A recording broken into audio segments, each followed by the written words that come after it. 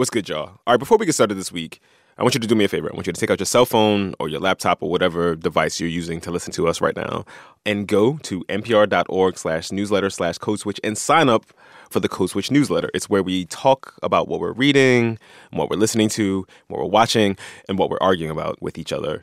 This week, I'm on newsletter duty, and I'm trying to pull together some thoughts on John McCain and what his life and his career tells us about this idea around civility and racial discourse in mainstream American politics. If that sounds interesting to you, and I hope it does, sign up at npr.org/newsletter/Code Switch. A heads up, the following podcast contains language that some people may find offensive. All right, on to the show. You're listening to Code Switch. I'm Gene Demby. Shireen is out this week on a much-needed vacation. Here we are again, talking about President Trump and racism. I know. This discussion comes amid a busy and chaotic few weeks for the Trump White House, but really, ain't they all really? President Trump's former lawyer pleaded guilty to charges stemming from using campaign funds to pay off a woman who allegedly had an affair with the president. Then his campaign chair was convicted on charges of tax fraud and bank fraud. And while the news cycle was just dominated by all of this, the White House was talking about, quote, permanent separations. To be clear, President Trump wasn't talking about the administration's policy of separating migrants from their children at the border. He was talking about American citizens allegedly killed by people who were in the country illegally. President Trump went on Twitter to talk about Molly Tibbetts, a white woman from Iowa who had gone missing in July and whose body was found last week. Molly Tibbetts, an incredible young woman, is now permanently separated from her family. A person came in from Mexico illegally and killed her. We need the wall. We need our immigration laws changed. We need our border laws changed. We need Republicans to do it because the Democrats aren't going to do it.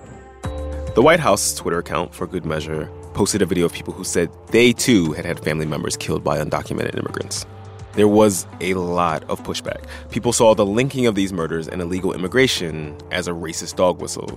Some people even comparing it to those infamous Willie Horton campaign ads from the 1988 presidential election.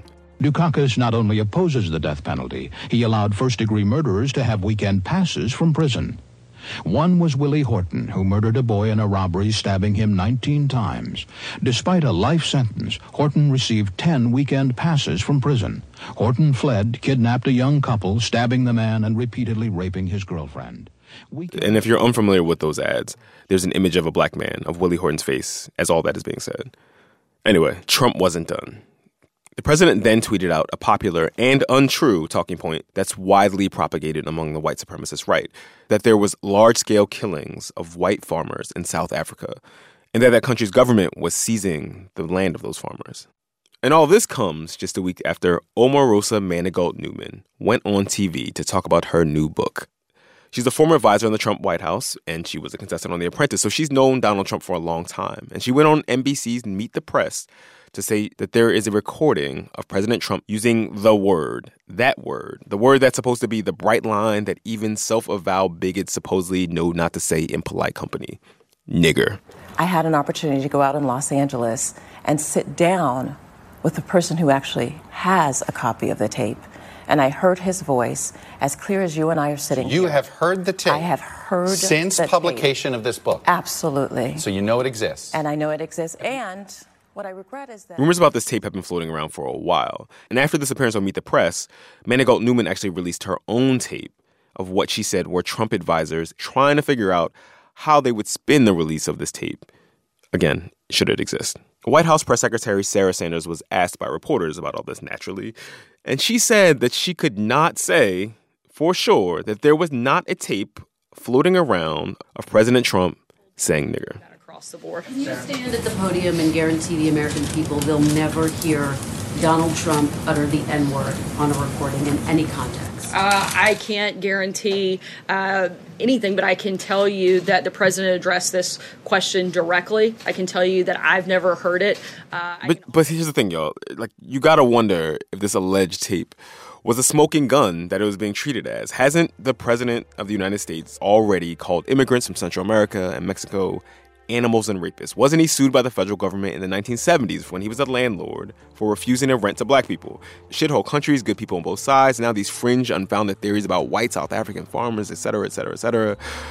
A lot of people are wondering, like, what exactly would a tape of Donald Trump saying nigger illuminate that we don't already know? To dig in all of this, to unpack all of this, we've tagged in a friend of the pod. I mean, he's not really a play cousin because he, like, his actual family. It's Matt Thompson. He's the executive editor of The Atlantic.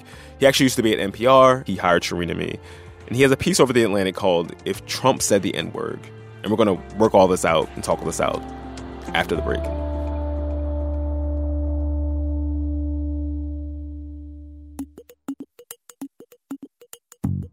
Support for this podcast and the following message come from the Southern Poverty Law Center. Since 1971, dedicated to fighting hate and bigotry in all of its forms and seeking justice for the most vulnerable members of society. Learn more at splcenter.org.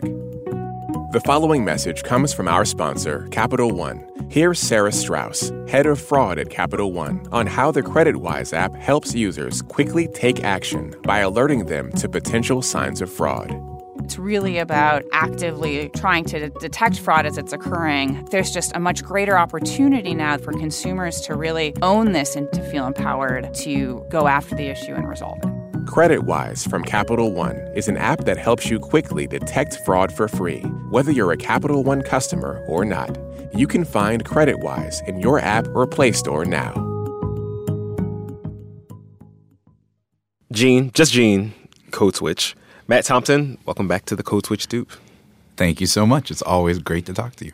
All right, Matt. So with all this happened, this last couple of weeks, with all that we know about Trump's rhetoric and his history, people have been trying to game out what it would mean if this tape does exist, right? And you wrote a piece in The Atlantic called If Trump Said the N-Word.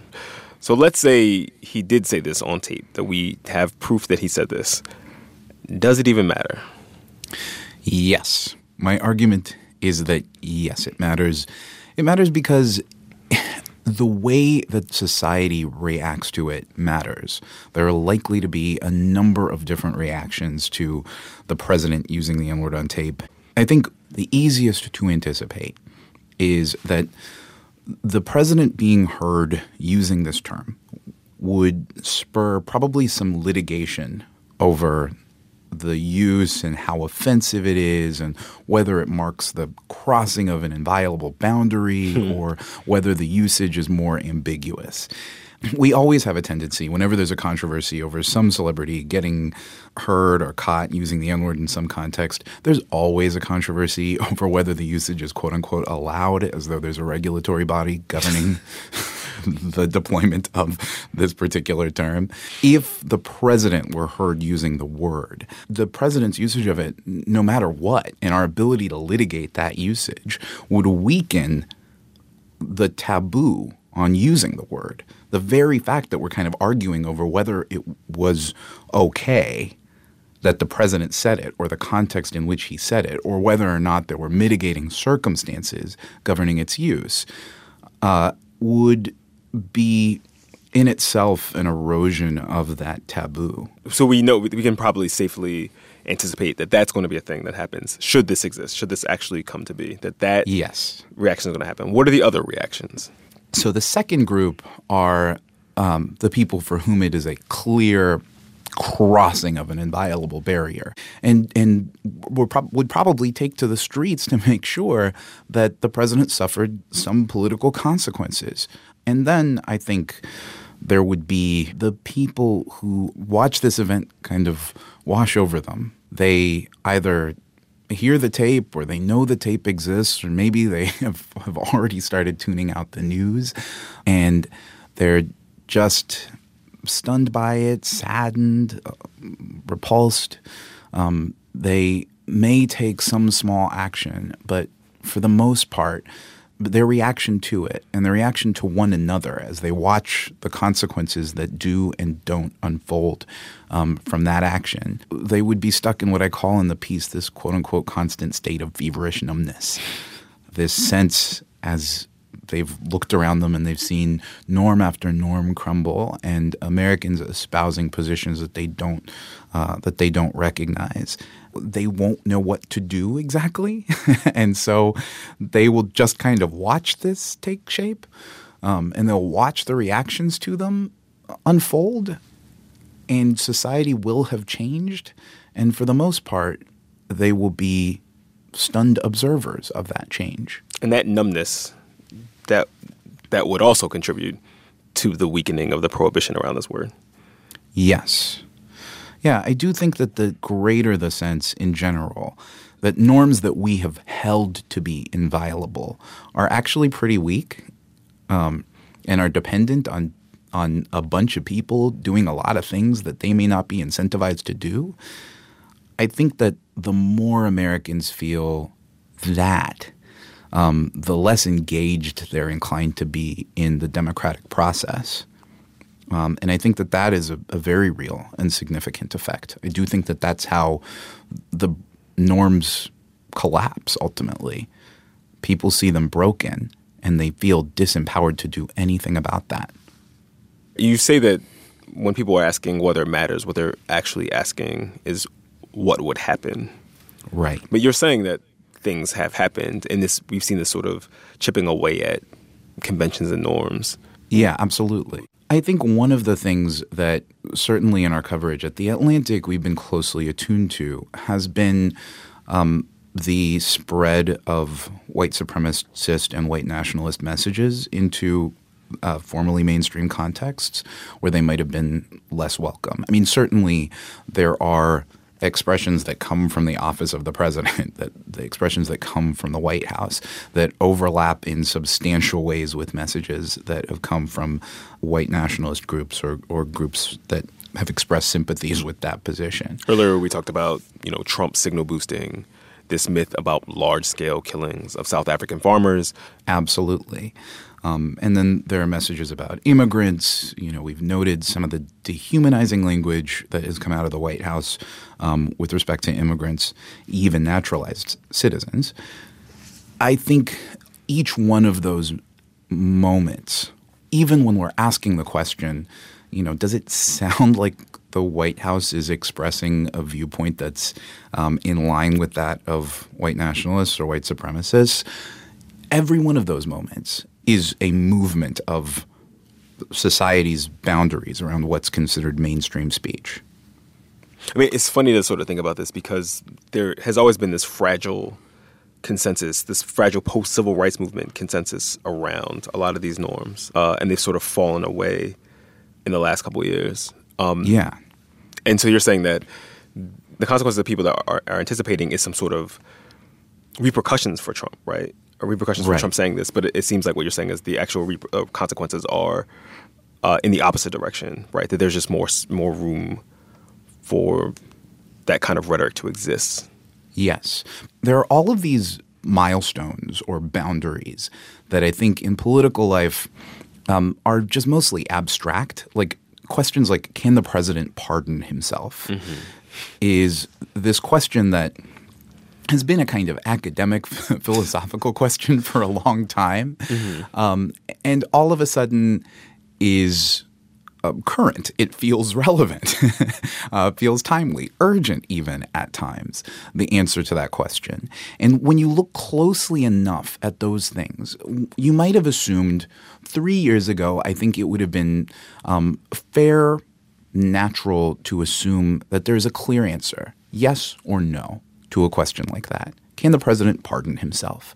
I think the more that the boundary of what's considered acceptable has shifted or enlarged, the more we've come to realize that those lines, questions like that seem to have a straightforward yes or no answer, actually resolved to something much blurrier and weirder. It's not yes or no, the president can pardon himself. It's if the president tried to pardon himself, then there would be a number of ramifications. What would happen is not a clear binary line. There would not be a regulatory body that, calls down a judgment from on high that says, here are all the consequences for all of the individuals involved in this act. What would happen instead is there would be a number of different effects that would scatter off in every different direction. The Supreme Court would have to consider things. Their considerations would happen in the context of a big political fight as people staked out different positions on the matter. I think a similar thing would happen around the use of the N-word, the president's use of saying this taboo word. And it seems like what happens whenever anyone uses that word, right? Like anyone, especially with someone who is not black, right, uses that word. These are the general set of ramifications that might exist, right? There's going to be pushback. There's going to be some sort of like hedging about what it means that this person said it. I'm thinking of Michael Richards. Do you remember this? Michael Richards was being heckled from the stage. He's a stand-up comedian. He was on Seinfeld.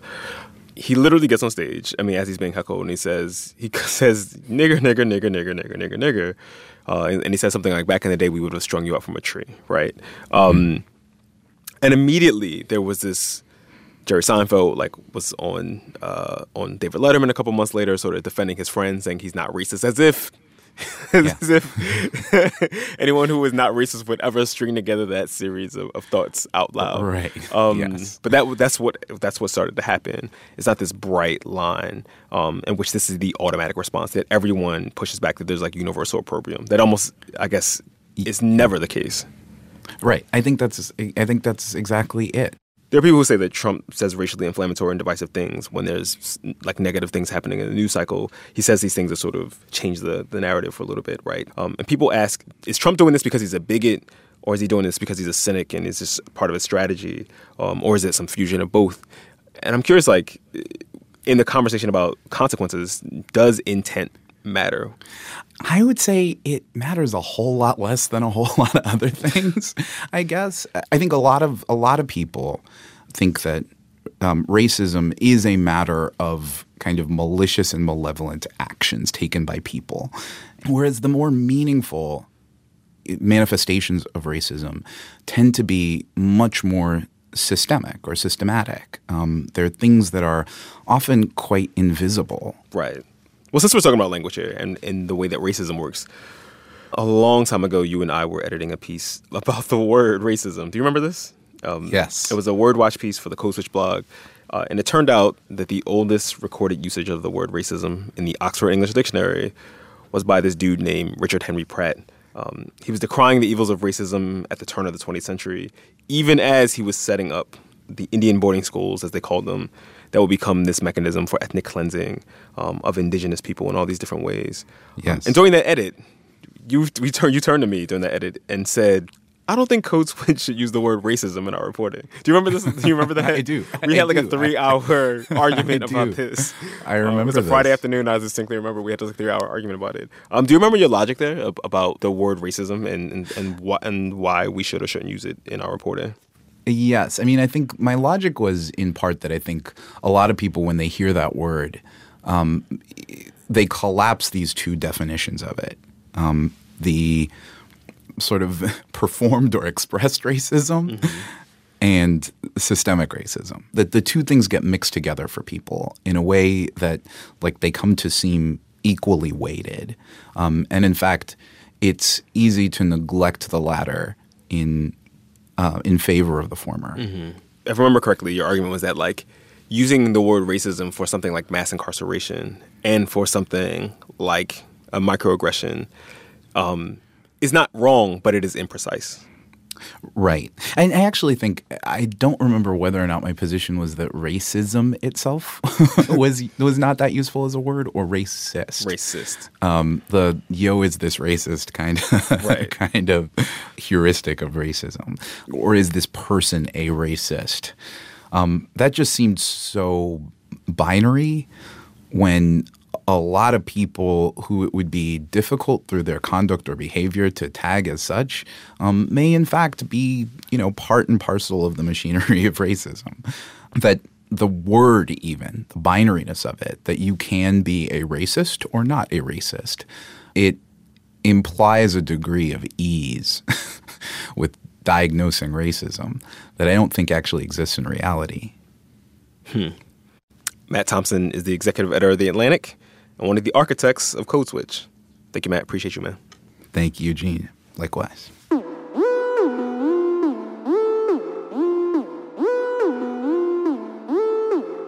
All right, y'all, that's our show. Please follow us on Twitter. We're at NPR Code Switch. We want to hear from you. You should email us at codeswitch@npr.org. You can always send us your burning questions about race in America with the subject line, Ask Code Switch. And subscribe to the podcast on NPR One or wherever you find your podcasts. Oh, and if you listen on iTunes, please leave us a review. It helps people find the pod. This episode was produced and edited by Leah Donnella and Sammy Yenigan with help from Steve Drummond. Shout out to the rest of the Code Switch fam: Walter Ray Watson, Karen Grigsby Bates, Adrian Florido, Maria Paz Gutierrez, Kat Chow, and my partner in crime, the inimitable Shireen Marisol Meraji. I'm Gene Demby. Be easy, y'all.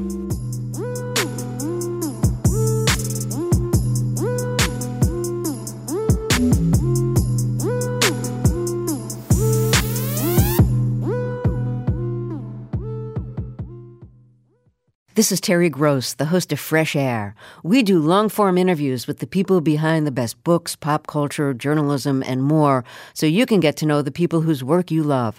You'll find Fresh Air on NPR One or wherever you get your podcasts.